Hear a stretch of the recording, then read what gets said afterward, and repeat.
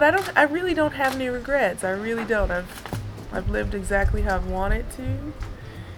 I've tried my hardest every single time. I didn't win the matches that maybe I should have always won, but I really gave it my all. So that for me is enough.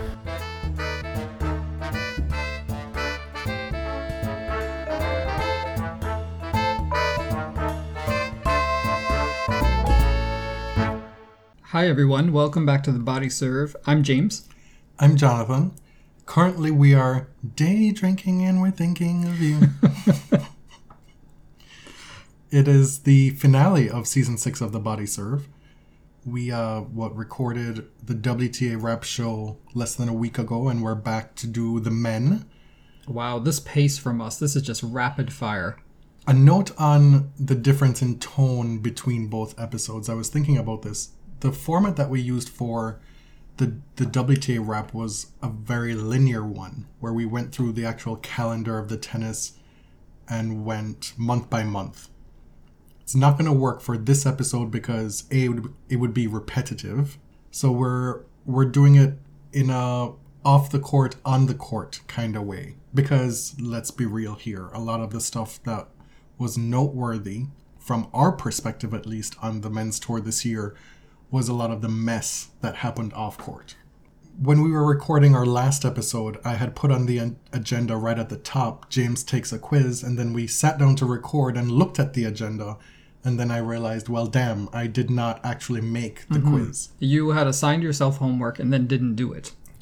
Didn't even cross my mind. And so I've written a quiz for you for this episode where you will answer questions about the men's 2020 season. Oh, Lord. So you're going to put me in a bad mood like before the real episode starts. Listen, if you do well, there is nothing that will make you feel better. I know. I watched Jeopardy yesterday and I was just sensational.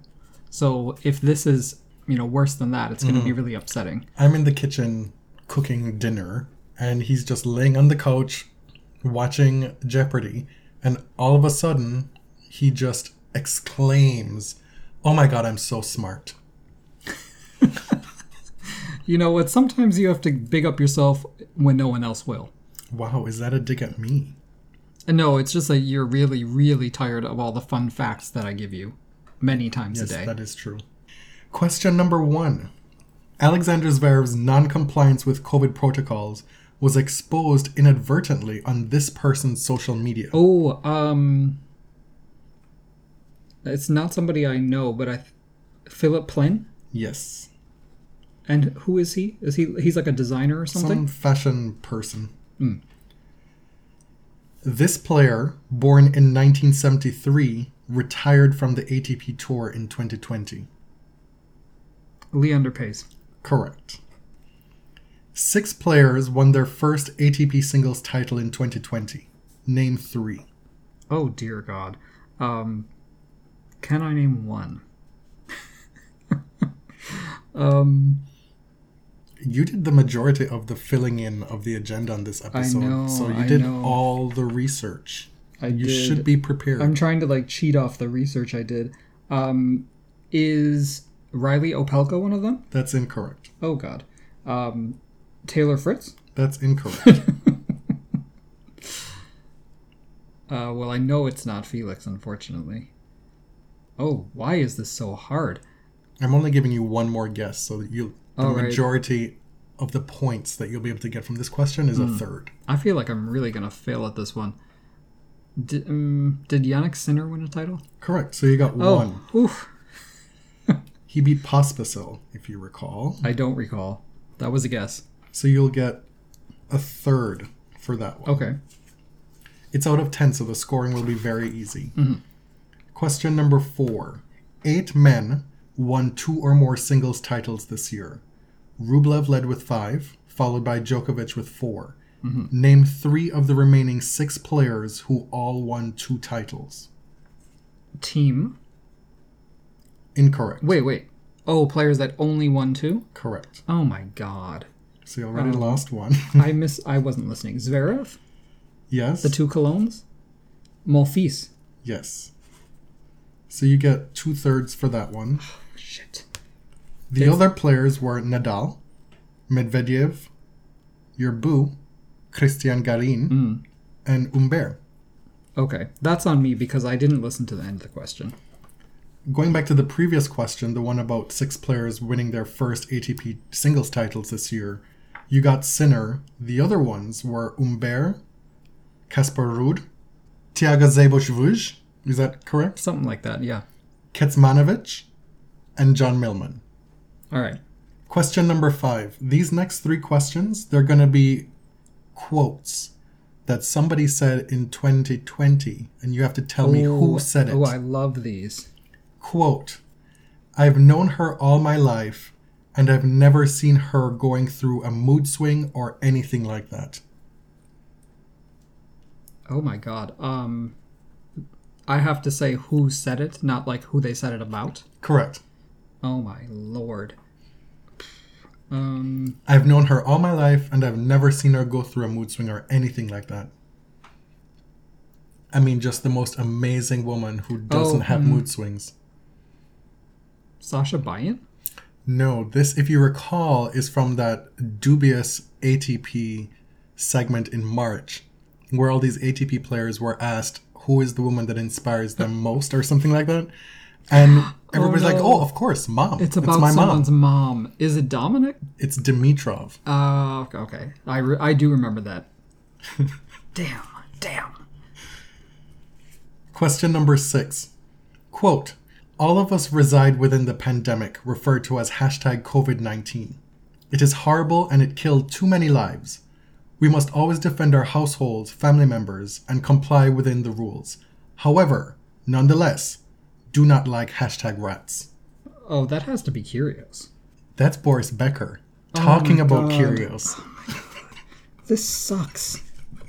I feel like I'm getting close. Do you remember that? Sort of. That whole back and forth? Right. Where Kyrgios was going after Zverev for his covidiocy.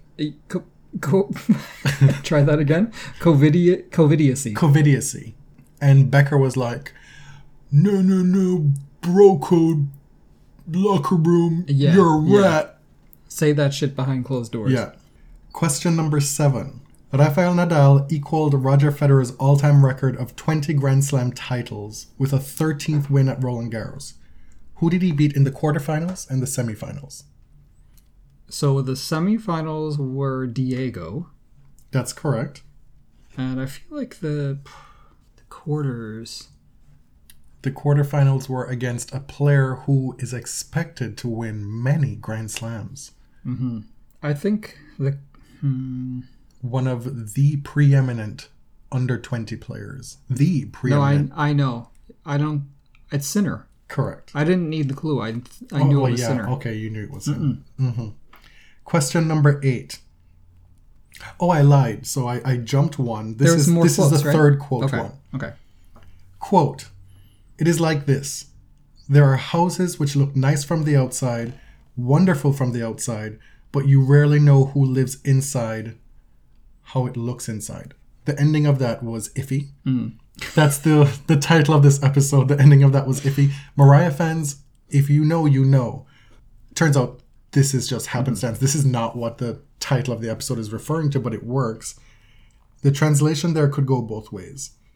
But you rarely know who lives inside, or you rarely know how the inside looks. Okay. So I'll read it again. Quote, it is like this.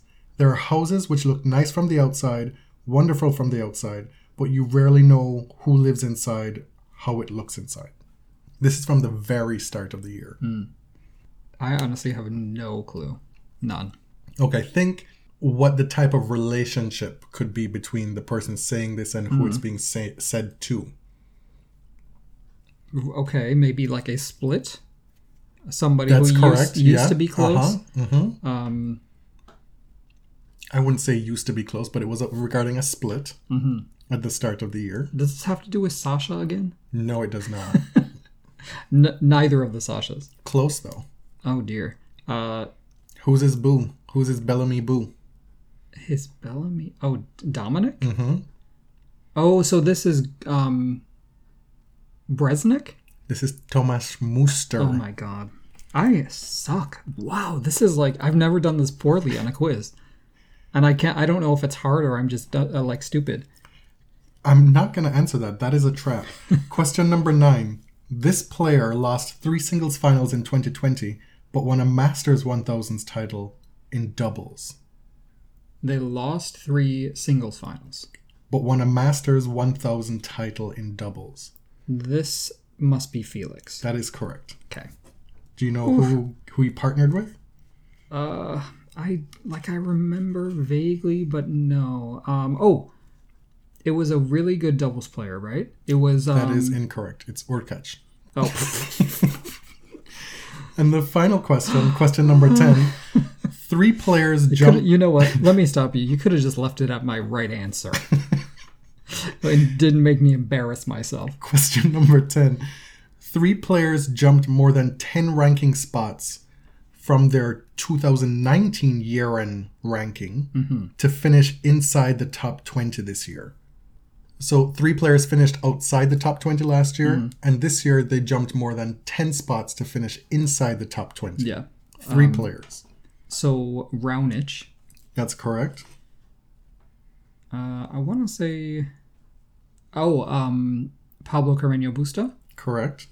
And the most obvious one. Oh, who's the most obvious one? Who did all the winning in 2020 outside of the Grand Slams? Andrei Rublev. Correct. Oh, man. I almost missed Ruby. So let me tally this here.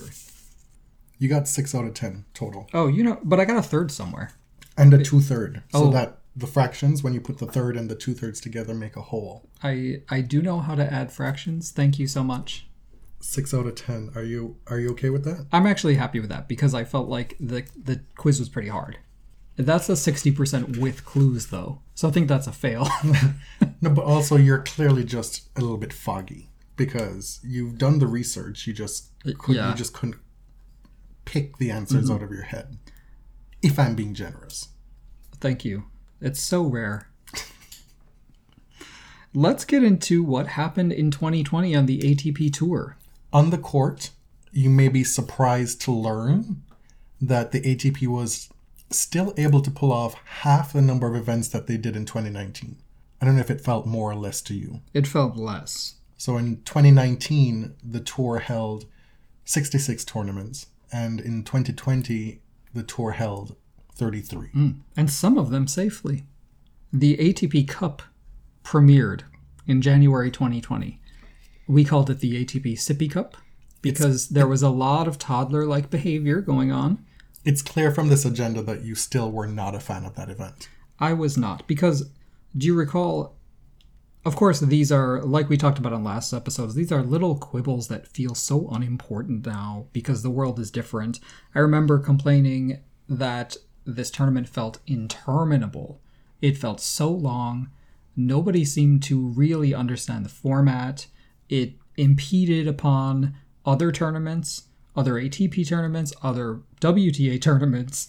The women's players were just strewn all over that site. Right. Trying to get their matches in. In Brisbane, they relegated the women's event to outer courts for the first few days of the tournament. And remember, Brisbane has an incredible draw on the women's side. There were several withdrawals from other Australian tournaments from men's players because they were just wiped out from ATP Cup. And why exhaust yourself before the Australian Open? There was that not so small bit about Stefanos Tsitsipas hitting his dad with his racket.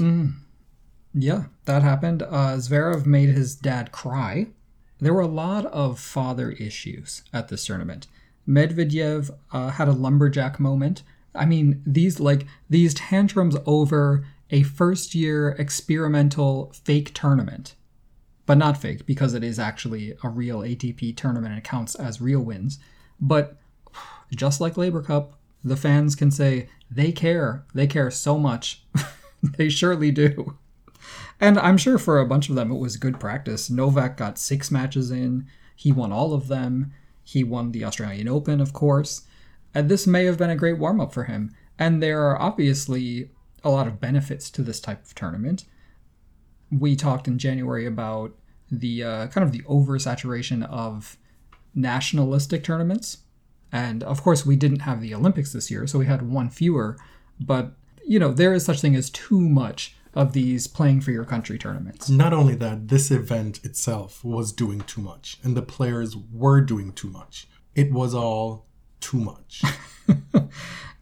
So the Australian Open. Of course, Djokovic won his 8th Australian Open title, record extending, and his 17th slam, beating Dominic Thiem in 5 sets. And at this time, Dominic Thiem well and truly looked on the cusp. He could have won that match against Novak Djokovic. And if you had said at the end of that tournament, Dominic Thiem's going to win a slam this year, you'd have been like, that makes perfect sense. Mm-hmm. Mm-hmm.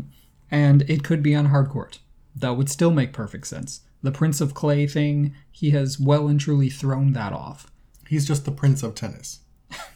Basically. He is, it appears, the heir apparent. Some of the highlights from the Australian Open, we've talked about them before, but, Federer was down 8-4 in the 5th set tiebreak versus Millman. At the Australian Open, you just have to get to 10 points in the 5th set tiebreak. He wins 6 points in a row to just simply tie up that tiebreak and win.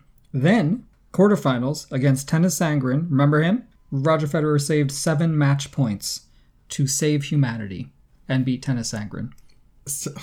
Sangren has a thing for Australia. Mm-hmm. If you recall, a couple years prior, he had made the quarterfinals as well in Australia, right? It was quarterfinals? I think so, yeah. This would have seen him go a step further to the semifinals. Every year, I was going to say you hope, but this is definitely I hope. Every year I hope those Australia points will just fall off. And they'll just be that.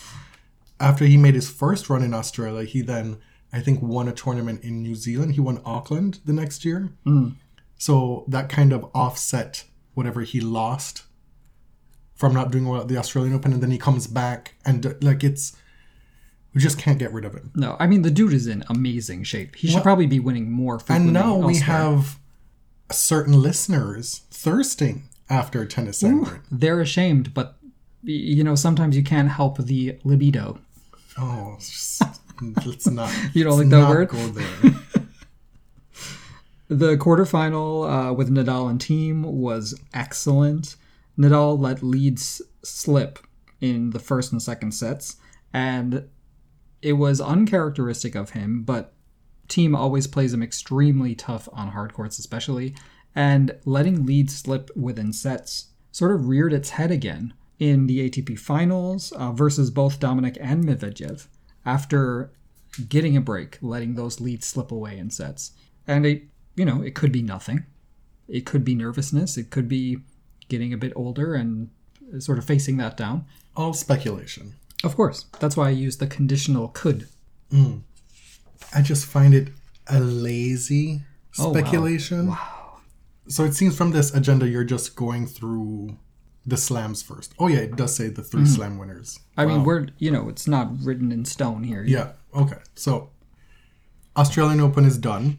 Djokovic looks unbeatable. He would carry that unbeaten streak all through the COVID break into the resumption, and then we get to the US Open. Right. Djokovic had won Dubai, Cincinnati. He was unbeaten at ATP Cup. He had a 26-match win streak to start the year. Those 6 wins from ATP Cup count toward the official record. And we get to the US Open. And of course, you know what happens in the 4th round versus Pablo Carreño Busta, the default that shook the tennis world. I was just minding my own business on the couch. This was when? October? September. So I was working at that time. Happened to be home to watch it. And you were upstairs. Mm-hmm. And this kind of ho-hummy first set gets turned on its head when Carreño Busta breaks Djokovic. And you're like, well, okay, fine. I mean, even if he comes back and wins this first set, this is Djokovic. This is a cute little moment. And then it happened. And I screamed from downstairs. I said, you need to get down here now.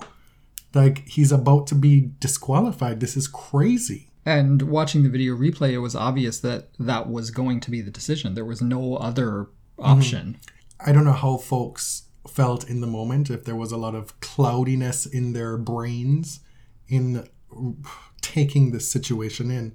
But with the benefit of time, it's even more clear that this is what had to happen. Mm-hmm.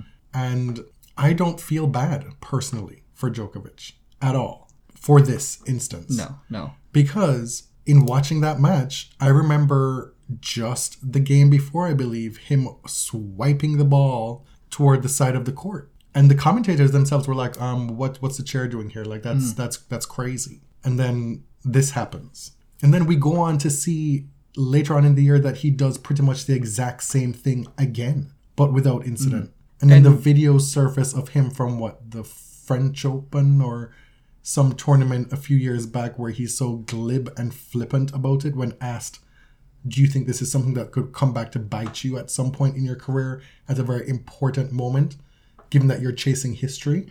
And he was like, well, essentially the tennis version of clown question, I was bro. just going to say that, yeah. Basically, you asked a stupid question, let's move on. So for me, he got what he had coming to him in that moment. And I say that with my whole chest. Crocs be damned. Come for me. And what I will say is, I guess folks feel that there's enough time since that incident to be plastering the line umpire's face all over the internet in memes. Like, I don't find that funny. I didn't find it then. I still don't find it not funny now. Like, do better. Right. Djokovic has a tendency to issue these very warm and long apologies after something like this happens. But then things that he says weeks or months later begin to undermine those apologies. Like casual remarks about removing lines people from the court so I don't get in trouble again. You know, like the things he says after makes you think, well, maybe that apology wasn't entirely sincere. And so that's why I don't feel bad. There are a lot of reasons not to feel bad for him in this instance. Anyway, the US Open was the next gen Open. It felt like a coming out party for a lot of these young players. 6 former next gens among the 8 quarterfinalists, and then Thiem, who is a few years older than those guys. There were 3 Canadians in the 4th round. We had Shapovalov, Felix Auger-Aliassime, both previous next gen people, and Vasek Pospisil, who had an amazing comeback this year. Shapovalov in the quarterfinals, who lost a grinding, exhausting 5-setter to a more fit player, Carreño Busta. Wearing one of the most hideous kits that we saw this year. The US Open also gave us a lot of psychodrama on the men's side. There was just a lot of deep, troubling interactions between players and boxes. It's like they were also going through therapy on the court. Yeah. This came out most clearly in the match with Coric and Tsitsipas. Coric saved 6 match points, and you couldn't really even call it saving because Tsitsipas made wild errors on most of them. It felt like a real collapse. And there were, the guys were yelling at each other. Tsitsipas was screaming at his box, and it was a lot. But it did feel like a genuine night match at the US Open. It was a mess, but that 5th set was still pretty good tennis. Mm-hmm. And Tsitsipas did not go away. That's what I've liked from Tsitsipas this year, including at the French Open. He took... this is part of you boarding the Tsitsi train? Well, maybe cautiously. I have one foot on the step. I don't know. You issued a tweet. You're like, I can stand. I think I stand. I stand. I like watching him. Mm-hmm. And I appreciate his competitive will. Watching him take Djokovic to 5 sets at Roland Garros when he could have, a performance like this at the US Open was potentially embarrassing for him because he was so exposed, and he really got himself together at Roland Garros. He also went the good way of kind of making fun of himself immediately afterward.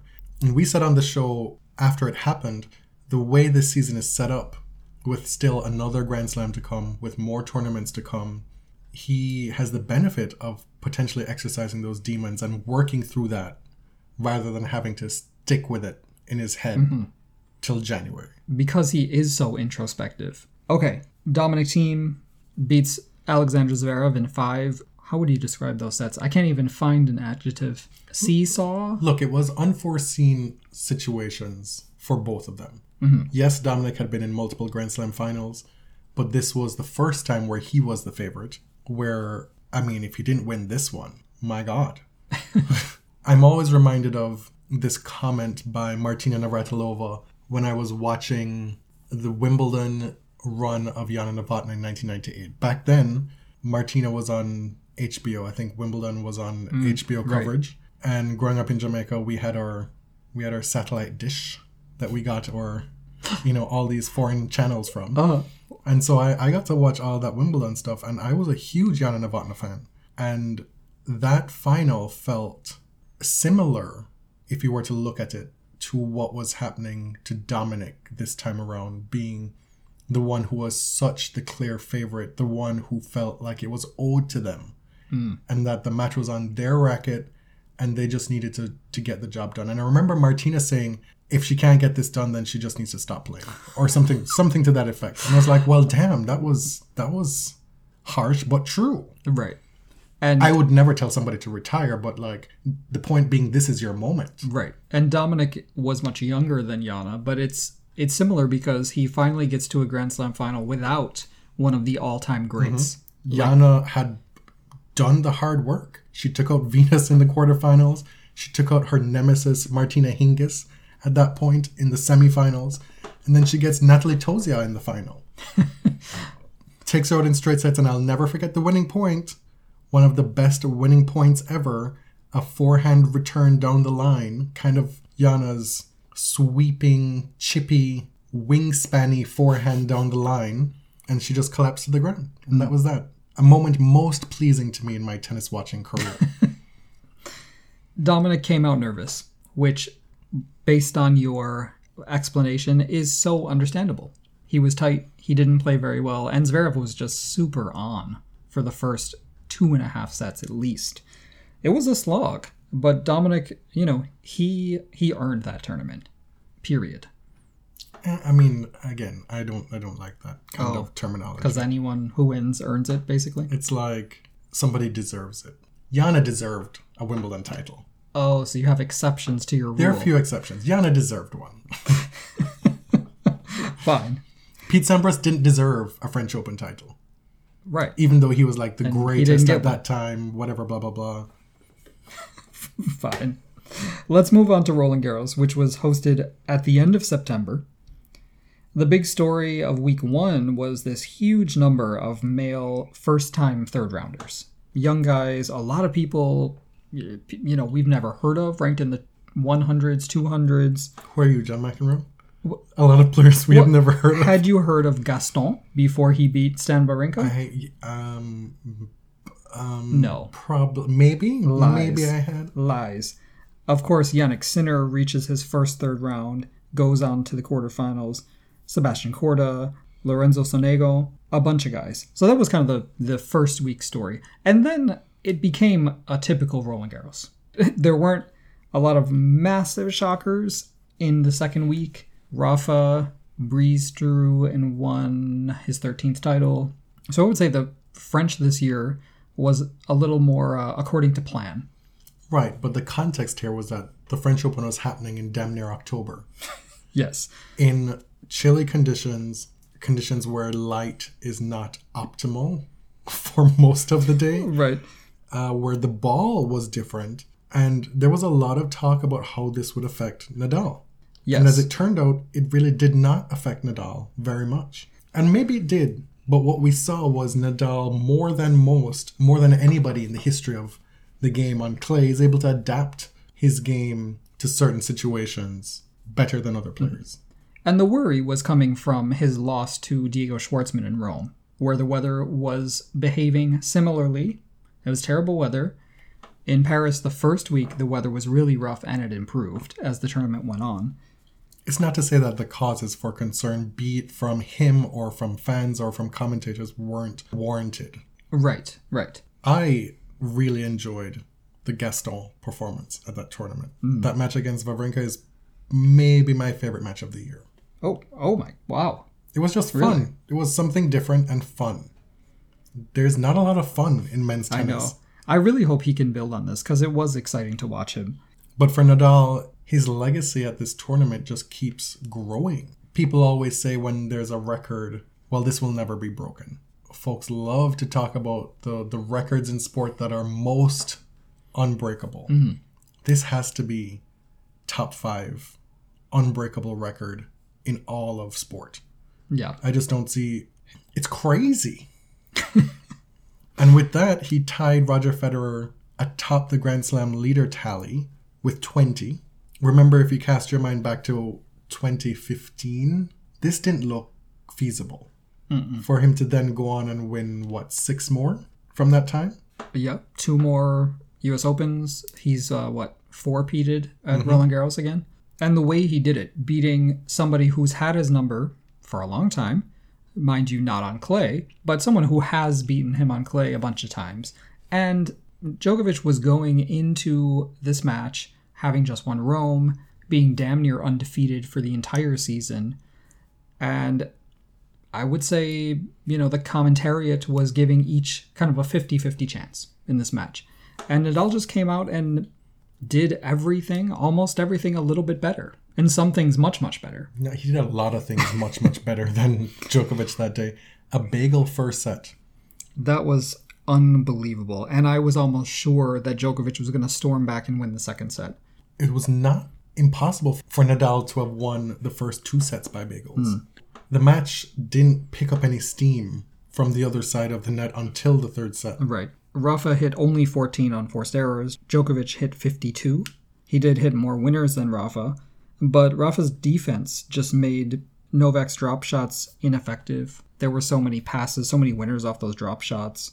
And he protected his second serve. Like, he had a 66% winning percentage on his second serve. It's crazy. So that was the Grand Slam year in men's tennis. Right, so we went through the slams in chronological order, as displaced as 2 of them were. We're not going to do that with the rest of the results on the men's side. Just some of the highlights, the things that stuck out. Back in February, Gael Monfils won 2 titles in a row, Montpellier and Rotterdam. Rotterdam was a repeat. He excels at this part of the season. It seems like February is so crazy that this stuff just gets forgotten. It's not his first fabulous February. No. He beat 2 Canadians in those finals. You're going to get some more Canadian content on this episode. He beat Vasek in Montpellier and Felix in Rotterdam. And Gem's life is still going strong. There was that brief period where they seem to have scrubbed each other from their social media, but they're still going. They were on a break. They're back. Well, were they actually on a break or were they just messing with us? Oh, I don't know. Who knows? It's part of the drama. Milos Raonic was resurgent, another Canadian, finished number 14 this year, reaching quarterfinals in Australian, felt like out of nowhere. The final in Cincinnati, losing to Djokovic after winning the first set. Semi-final of Paris. So he made it through the quarantine. Everybody was talking about his hair, including us. His thickness. His short shorts. Supporting Naomi Osaka's activism at Cincinnati when other men's players were most certainly not. And then he has to go and say this dumb shit about cancel culture and working with this guy who had been fired by CAA for alleged sexual harassment. So it soured me on him for a little while. The quarterfinal result in Australia, yes, it's surprising insofar as him having struggled with injury so much for the last few seasons, but that's his bag. The Australian Open is Milos's bag. Yeah. Andrei Rublev, you mentioned in the quiz, leads the tour with 5 titles. In Doha, Adelaide, Hamburg, St. Petersburg, Vienna. Those last 3 were 3 straight 500 tournaments. And we haven't really talked about this much. We've talked about Andrei a lot. But coming back from these injuries in 2019, he had a stress fracture in his back, which required a few months of complete rest, no training. Then he got this right wrist injury, and it all amounted to a huge slump in what was a very promising young career. And he struggled with that mentally. So for him to come back like this was remarkable. He had the same number of wins as Novak Djokovic this year, 41. And Rublev being 41-10 versus Djokovic's 41-5 record. Medvedev had a pretty blah 2020 season until the last couple events, where he tells us that he kind of just said to himself, like, wow, I suck. And then got it together. He finished the year by winning Paris and the ATP finals. Winning the finals after beating Nadal in the semis, where Nadal served for the match at 5-4 in that second set. Broke him at love and then came back to win that match. We mentioned on the ATP Finals Wrap episode that by winning in London, the final hosting of the ATP Finals at the O2 Arena, in doing so, Medvedev completed a stretch of 7 straight top 10 wins. One of the more impressive feats of the year, I'd say. Mm-hmm. Late in our season, and the tennis season, we titled an episode Das ist mein Haus, which the episode was largely about Zverev winning Cologne 1 and 2, and kind of his putting his career back together this year, reaching the final of the US Open. Not 24 hours after that came the double revelations of his ex-girlfriend's pregnancy and Olia Sharapova's accusations of domestic violence against him. So what a fucking mistake that was to name the episode that. We definitely did not promote that episode at all. No, we did not know what was about to happen. I think that is the extent of our bandwidth for men's results this year. Yeah, for the actual on-the-court stuff. Off the court, it was, as you know, it was a weird year. In the middle of March, tennis just stopped, and we got a glimpse into what these players are like when they're not playing, when they're forced to stay at home. A lot of these guys are extroverted, and extroverts in quarantine, I don't know, they have to let it out somehow. We also got a glimpse of what it's like for some of these men when they're tasked with considering people other than themselves. When, as young tennis players, that is not what they're taught in large part, unless you have a great support system around you. People in your life, your parents, your coach, your physio, your agent, they all line up to serve you exclusively. That was perhaps an explanation of how that comes about. In one instance with Zverev was this latest fluff piece in Der Spiegel, where there's kind of a time jump from the day before Sharapova's accusations are made public and interviews being done there. So there's a setting being described then, and then a time jump where the Zverev family, because apparently they operate solely as a unit now, address the accusations. And one of the questions that was posed to Zverev in that interview was, of your two parents, both of whom have coached Zverev in his life and times, occupying the dual role of parent and tennis coach, he was asked which of the two was more strict, and he responded by saying, nobody is strict with me. Yeah, if that doesn't explain it all. That Der Spiegel piece painted a picture of enablement and entitlement, and things really start to make sense when you read it. Kind of the official response from the Zverev family about the allegations from Olia was to impugn her character, which is a classic response, but it really reveals a lot about the people who are being accused. They said she wasn't the right fit within the family, and the mother mentioned weird things like she got up from the table when she was done eating, just small instances of what they perceived as poor manners, and that was enough to say these allegations are not valid because she and Sasha were not a good fit. She's a party girl. She's, quote, unstable. In the same piece where Zverev goes out of his way to tell you that he himself is not a party person. So there's the contradiction there of setting the two of them up as complete polar opposites. He's the innocent one who is not about that rambunctious, reckless party life. Mind you, that was in response to him being asked about his breaking quarantine that he said he was in to go be photographed, having a grand old time, frolicking around the Mediterranean. Yeah. So that's the new news. That piece in Der Spiegel I thought it was interesting, and I didn't feel that it was a puff piece because it didn't go easy on the Zverev family outside of the quotations. The writer said, In tennis, it is hard to grow up in more privileged surroundings than Sasha Zverev, but privilege can also lead to improvidence. And that's referencing the fact that all of his nuclear family were tennis players. He is the most gifted, and he was treated as such. He doesn't move past being a fluff piece, though. Well, it did say, Zverev's somewhat conceited manner hasn't been universally well received in Germany. Right, but we're still getting he's sitting there looking reflective, and there's the trophy with so-and-so, there's the picture with so-and-so, there's the childhood bedroom. Painting this picture of innocence. Okay.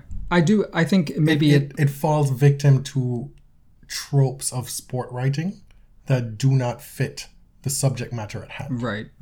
It does require some work on the part of the reader to decide if it reflects well or poorly on the family. Like, what are we talking about here? Are we talking about a personal profile of Alexander Zverev? And then are we just going to throw in this other stuff toward the end? One last bit on this new Der Spiegel article about Zverev. It's presented and framed around this lawsuit that was settled today, right? Right. Whereby Zverev was trying to break free from his previous management. We know that he's represented by Team 8 now, but he left his previous management that he'd had since he was age 15 or so, claiming that it was one of those deals where young athletes sign young and get locked into these unscrupulous deals for like 15 years or whatever, and he felt like he was being taken advantage of. Right. So they settled today. We haven't seen the details of the settlement really, but it does release Zverev from this contract that he was in. The agent Patricio Ape, I don't know how to say his last name, thought that he was still entitled to a percentage of Zverev's income up, for a few more years, arguing that he had created many millions of dollars in endorsements for him, and Yeah. It may very well have been a predator relationship. We don't know. We can't comment on that. It's undisputed that this guy put up a whole bunch of funds, like 60,000 euros, to get Zverev started when Misha wasn't really doing that well in his mid-20s to support Alex's early career. Alex took off, things broke down, whatever. What we're getting at here is the family is talking and opining about all these issues now. And the parents go to great lengths to blame this agent for Alex being pretty much an asshole. They don't use those words, but they're saying, look, Alex is a money-hungry asshole, and it's this guy's fault. That's not how we raised him. It's very weird. It's so strange. Right? It's almost like they say Alexander turned into this new person that they didn't recognize, but they blamed it entirely on the agent. All of a sudden, he came home and he's like, wow, this is how much I make per hour. Wow, I'm going to be this rich. And he's so absorbed by riches and money and wealth. And they're like, no, you need to get rid of him. That's his influence. Mind you, it might have something to do with the lack of strictness that was involved in his childbearing. Who knows? So says Sasha himself. There is a trend of pointing fingers outward. Right. The family unit is a unit, and it's always somebody else influencing. You can draw other lines elsewhere. We're not going to connect those dots right now. So we skipped ahead a bit. Let's go back and start with the very beginning of the pandemic and how the players responded. Novak Djokovic was kind of the first player to make a series of major missteps. The first was the quotation that he was opposed to vaccination and he wouldn't want to be forced by someone to take a vaccine in order to be able to travel. We said earlier in the year that this quotation can mean a few things. It can mean he's opposed to all vaccination. It can also mean that he is opposed to this hypothetical COVID-19 vaccination, which way back when he said that was purely a dream. Now it's a reality. But then it was coupled with his wife being slapped with lies, and more lies by Instagram for her conspiracy theory surrounding 5G. Yes. And coronavirus. And while all this is going on, Novak is also doing these long, very bizarre Insta lives with the fake scientist Shervin Jafarieh. Do you remember that? Yes, I do. Yeah. So it was a very weird time. It revealed a lot about Djokovic that maybe the casual fan didn't know, but it was this affinity for conspiracy theories and for pseudoscience. And now we know how that's played out in some parts of the world, because the Australians are not having it with Novak Djokovic. With all the restrictions that have been put into place to make the Australian Open happen, government ministers are repeatedly targeting him as the poster child for, you're not going to fuck this up for us. Right. And the event that changed everything was, of course, the Adria Tour, which Djokovic maintains was held according to the health protocols of the Serbian government. That may be true. However, it did not go forward with good judgment on anyone's part. There was a kids' day. They had a kids' day. They had full stadiums of spectators. They had club nights with these big parties indoors.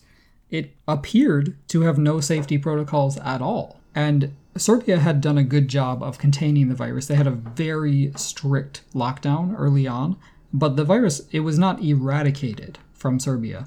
And you're also inviting a lot of players from different countries and not requiring them to quarantine before the tournament starts.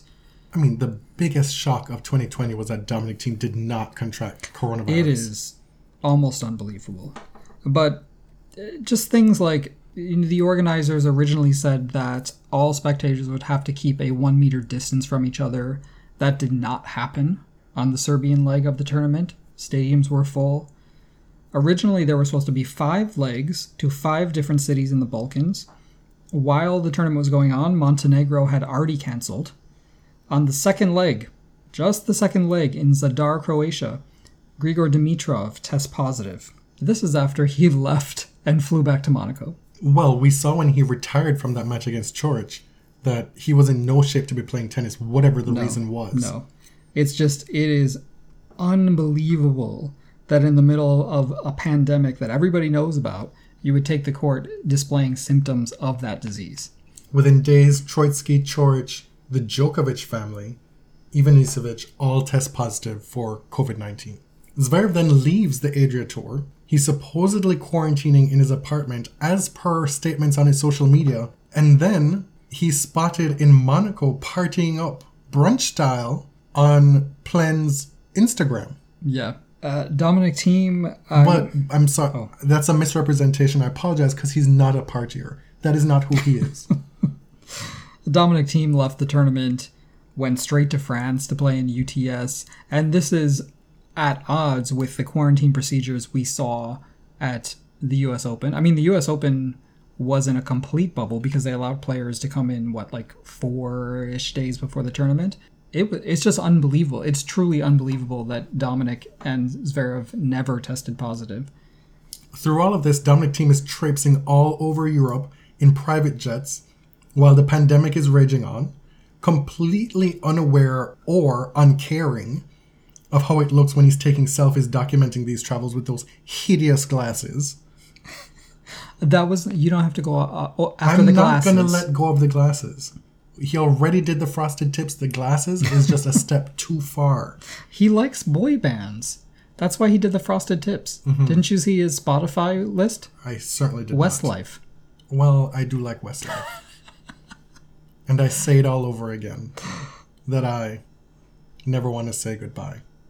And I never want to make you cry. I don't feel like Westlife made it to Rochester, New York. There are a lot of things didn't make it to Rochester, New York. That's true. Well, you just threw me there with the Westlife reference. I'm a big fan of Westlife. Dominic was all over the place in Europe after Adria Tour. He was making jokes about having to be tested so much and say, I'm the most negative guy on tour. Ha ha ha ha ha. And it was just tonally really not cute because people were legitimately suffering all over the world from this disease. And for a lot of people, this snapped their image of Dominic Thiem as this super nice guy. At one point during all of this, I sent out a Twitter poll asking, of these 3 players, and you can also give a write-in, of these 3 players, which one has fallen the most in your estimations this year? And it was Djokovic, Thiem, and Zverev. A couple of people wrote in. One of the write-ins was Federer. I won't say who said that, but this person, as a Federer fan, was just disgusted by the whole black square thing. Oh, we'll talk about that. Yes. Yeah. But I'm sure if you were to take this poll now, there's one person who would be miles ahead of the others. Yeah. It was surprising. I feel he revealed a lot about himself. No, I'm saying Zverev would be winning this. Oh, well, that's true. Sorry. Yeah. Yeah. At the time, Djokovic won the poll. Oh, what I remember being surprised by that because I wasn't surprised by the path that Novak took. What do you want, a medal? No, I'm just saying with Dominic's image, the contrast was just so glaring between what we previously thought and where it went. Right, but there've been nuggets, little crumbs over the last couple of years, if you were paying attention. The press room incident. But then he also has this prize money thing that really kind of solidifies the new direction that he's heading in. Yeah, so we're jumping around a bit, but when the two tours were trying to decide what should we do for players who have completely lost their income during this pandemic, Djokovic proposed that the top 100 players and the top 20 doubles players would have to contribute to this player relief fund on a sliding scale based on your ranking. The ATP membership voted this down, so it didn't happen. By the time Dominic made these comments, Djokovic's proposal had already been voted down, so it was moot. But he explained several times, many times, why he did not want to contribute. He said, "I know the Futures Tour and played there for 2 years. There are a lot of people who don't give everything to the sport. I don't see why I should give money to such people. I would prefer to donate to people or institutions that really need it." And, I guess it's your money. You can donate it how you like. But it felt so unfeeling, so unempathetic at the time. And when he was asked to clarify, sort of given an opportunity to make it better, he said, lots of players don't behave professionally. And I don't want to... That depends on your definition of professional. Right. Because I would argue that traipsing around Europe in private jets while you claim to be concerned about the environment in the middle of a pandemic is not very professional. But that's just me. When Dominic is on court, he is the consummate professional. He plays a lot. He tries hard all the time. There's no denying that. It was just, it was like... What surprised me about that he was given the opportunity to make it better.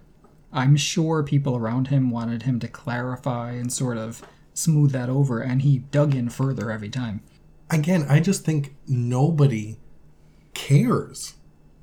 We're talking about things that will never again register publicly on the Dominic Thiem radar. Nobody's ever going to ask him about this again. Okay. Fair enough. It's a penny. We don't even use pennies anymore in Canada. That's what this is for Dominic Thiem. Yeah. After the Adria Tour, Djokovic continued to criticize safety protocols at the US Open. In Europe, the ATP players were threatening to boycott the US Open if they were forced to quarantine afterward, and it jeopardized their participation in the European tournaments. It was galling that in the wake of such a disastrous and dangerous Adria Tour, he was still making these comments.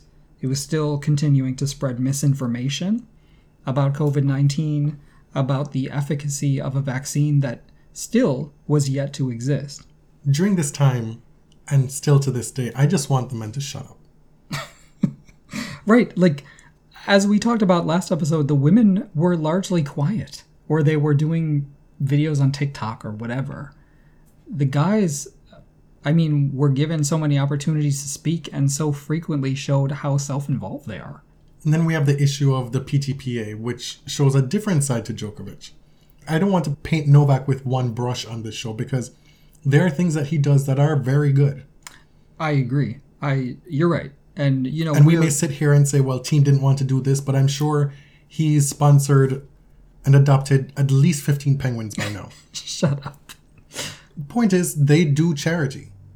Right. They do all these things. The big three, the Match for Africa thing was this year.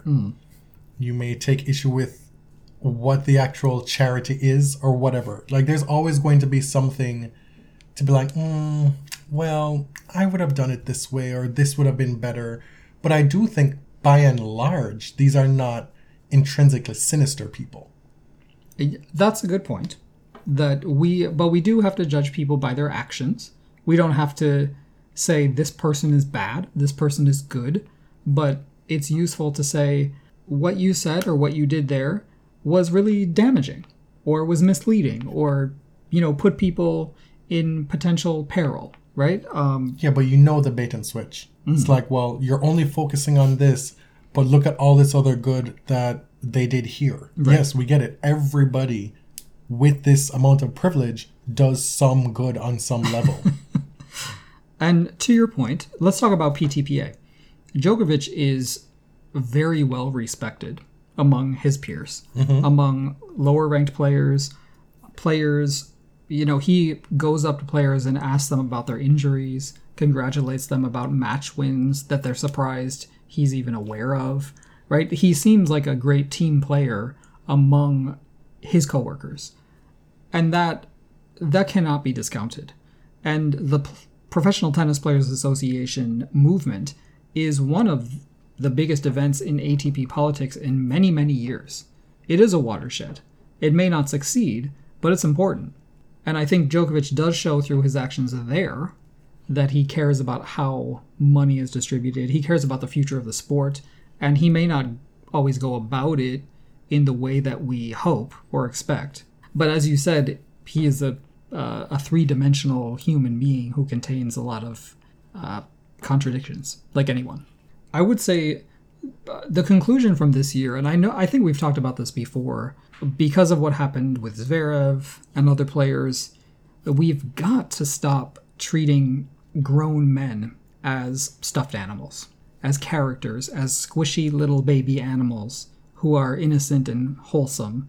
I think one of the weird developments of social media is this concept of wholesome, as if anyone can always be innocent and pure in your eyes. When the Zverev thing happened, to their credit, so many Zverev fans immediately believed Olia.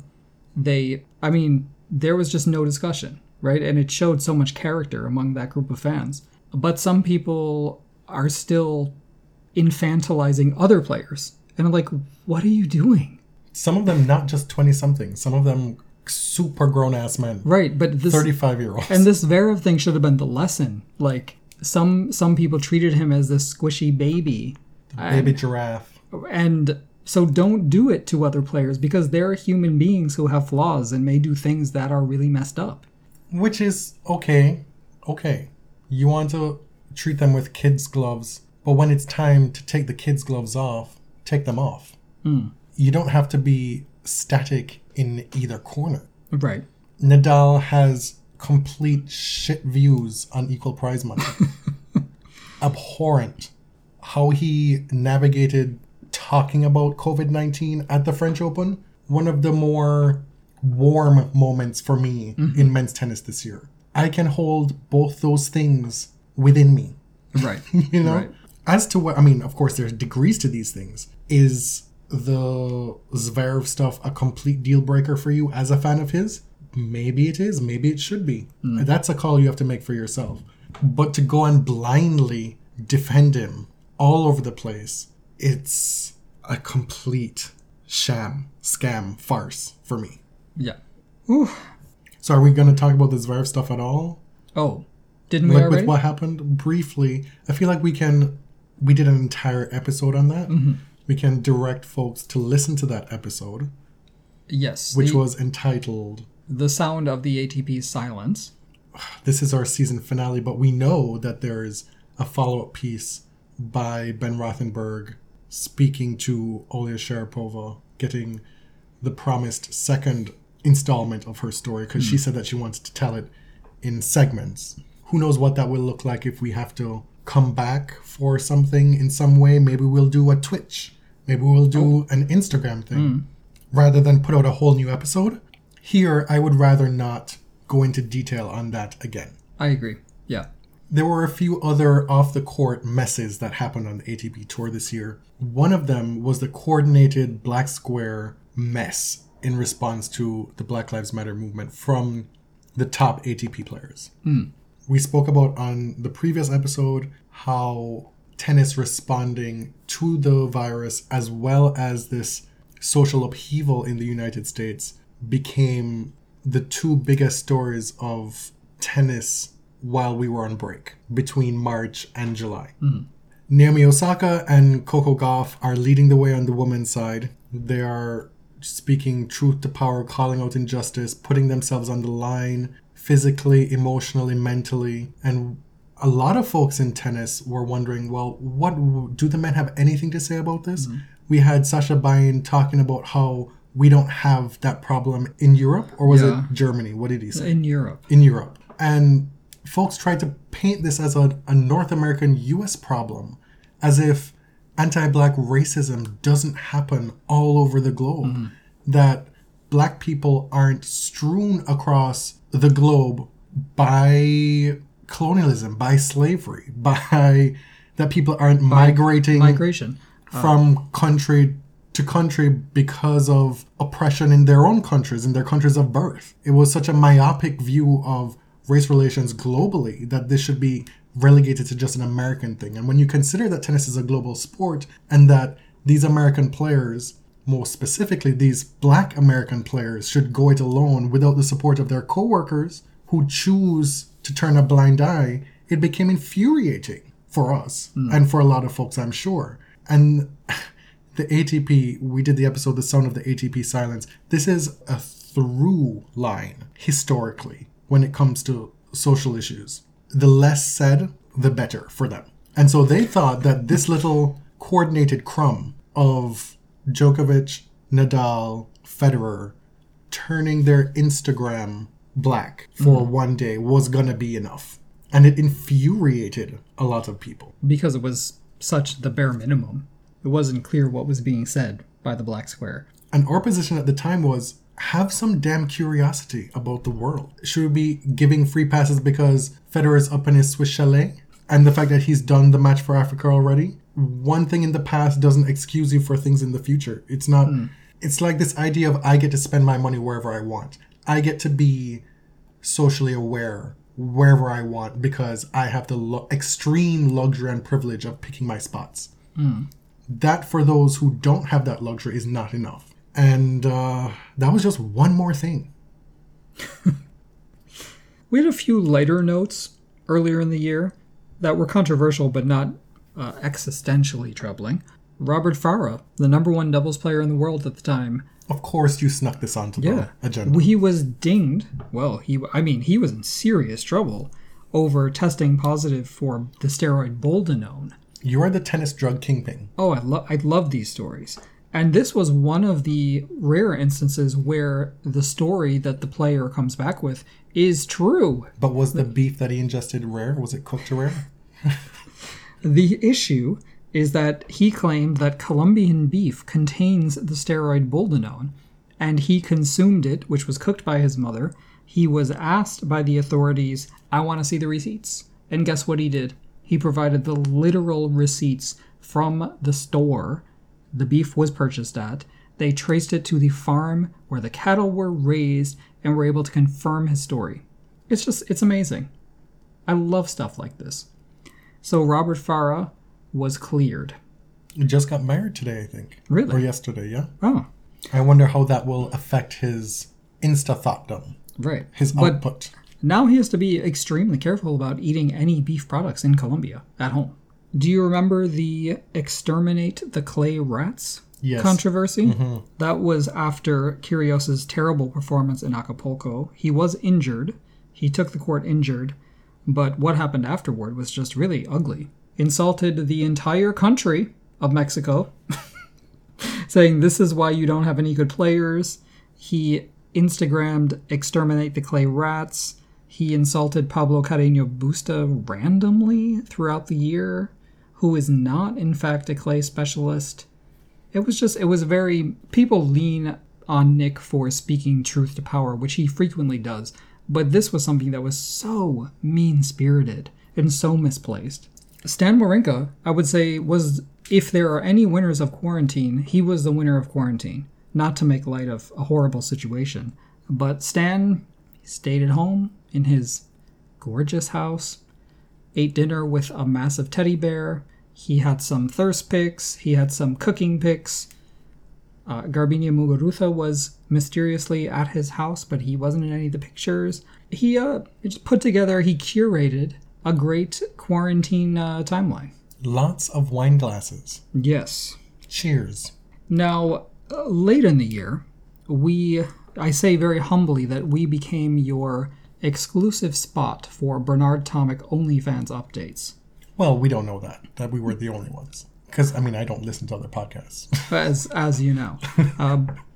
So on our last episode, we did talk about Bernard Tomic's girlfriend's OnlyFans, on which he makes a cameo. You have any updates about that? There isn't a whole lot to update at this time. It seems that folks were still lured onto her OnlyFans for $3 for the month. And then the Bernard interactions were held behind a $30 paywall per appearance.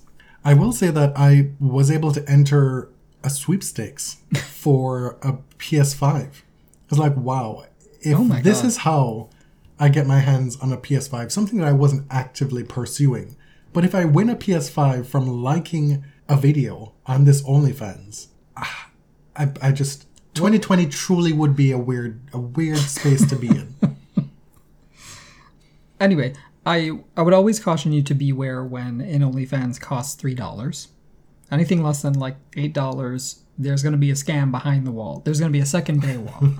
But, she's a very beautiful young woman. This, as I said before, this is honest work. And if you're so inclined... The work is honest, the strategy not so much. Right. Because you really should be saying, hello fans, you can watch Bernard Tomic's fingers do something. Oh my God. Can you say that on the show? For $33 for a 3 to 4 minute video. Each time. I don't know if we're allowed to say that on the show. What, fingers? Well, all the things that it implies. I'm just saying, it appears that that's all you see of Bernard. Oh, okay. That's why there's an E explicit rating on our podcast. Yes. Do we have children listening to our show? I should hope not. On to keeping ourselves honest. On the WTA Wrap last week, we talked about players that we had predicted would break out. We're going to do the same thing for the ATP side. In January, we made predictions about a top 50 player, a 51 to 100, and a player outside the top 100 to have a great year. Mm-hmm. How did we do? I did great for one of them, and okay for another, and bad for the other. So you picked who? For the ATP top 50 player to burst out, I picked Urkac, who, didn't have a terrible year, up a few spots in his ranking. And player 51 to 100, I picked Nishioka. Did not turn out so well with that one. But not awful. He improved his ranking from 73 to 56. He reached the final of Delray Beach, losing to, I believe, Riley Opelka, right? He did give us that great social media content with Blair Henley with the Yoshi stuff. Yes. In the golf cart. For your players outside the top 100. I said either Jay Clark or Vasek Pospisil. And I was right with Vasek. You won big time on that. What did Vasek do? Tell the people. He made the 4th round of the US Open, finals in Sofia, finals in Montpellier. He had wins over Medvedev, Shapovalov, Bautista Agut. So it was altogether a great pick. And he became an influential political figure in tennis as well. For yourself? For me, for the top 50 player, I was happy about this pick. I picked Casper Ruud, who reached the semifinals of the Masters tournament in Rome and the 500 in Hamburg, final in Santiago, and won his first title in Buenos Aires. He recorded wins over Berrettini, Fabio Fognini, Khachanov, and John Isner. So I feel happy with that pick. Better than most of my terrible picks. Speaking of... For 51 to 100, I picked Michael Ymer from Sweden. It was not a great pick. I'll just leave it there. I'm not criticizing players for anything they do on court. during 2020. It was a terrible year. 2021 might be a rebuilding year for him. And for your player ranked outside the top 100, you went with either Gunneswaran or Sumit Nagal. Mm-hmm. Neither achieved those lofty standards you set forth for them, but Sumit Nagal did break through in social media, in the thirst world. He did, big time. People discovered him. He's a good-looking guy. Both of them finished close to their last year's ranking, but with the huge caveat that there were not a lot of opportunities for players ranked outside the top 100 to improve. And even if you had huge results, the 2-year ranking system is an impediment to making huge jumps in the rankings. So that covers it, I think. That's all. On the agenda here, it's noted a note on a future GoFundMe. Yeah, so, well, let's talk about the previous GoFundMe first, because I feel like we do owe some transparency to people who donated. Because so many tournaments were canceled, and we had several trips canceled, we decided not to do another GoFundMe because we have money left over, right? We have a trip to Berlin that we have to take because we have credit for it.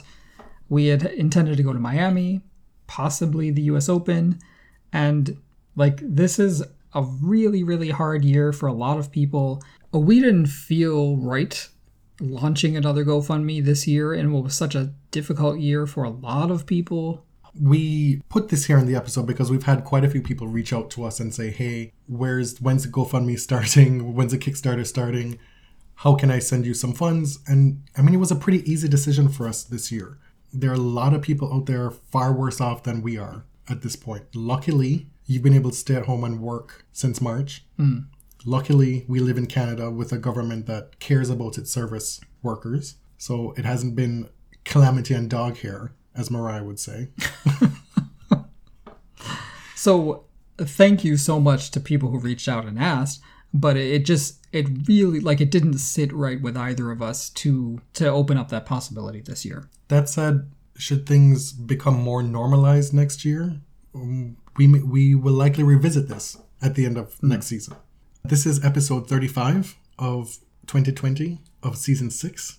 It'll be our finale, we hope. We always say we hope because you never know when something's going to come up. Right. And to echo what we said on our previous episode when we recapped the women's season, we are pretty pleased with how the season turned out, all things considered. Mm-hmm. Let me tell you, to be totally honest, some of these episodes were really difficult to sit down and record.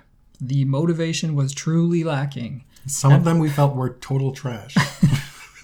I know you're probably starved for content at certain points, but some of them we edited and put it on and we're like, right. Lord. And I know we're the harshest critics of ourselves, hopefully for the most part, but it felt like the show must go on. That was the most important principle of this year, that we felt, okay, let's do our homework and force ourselves to put things out, because I think it'll make us feel better and it'll hopefully provide an hour of diversion for some people. And there were some episodes that we legit are proud of.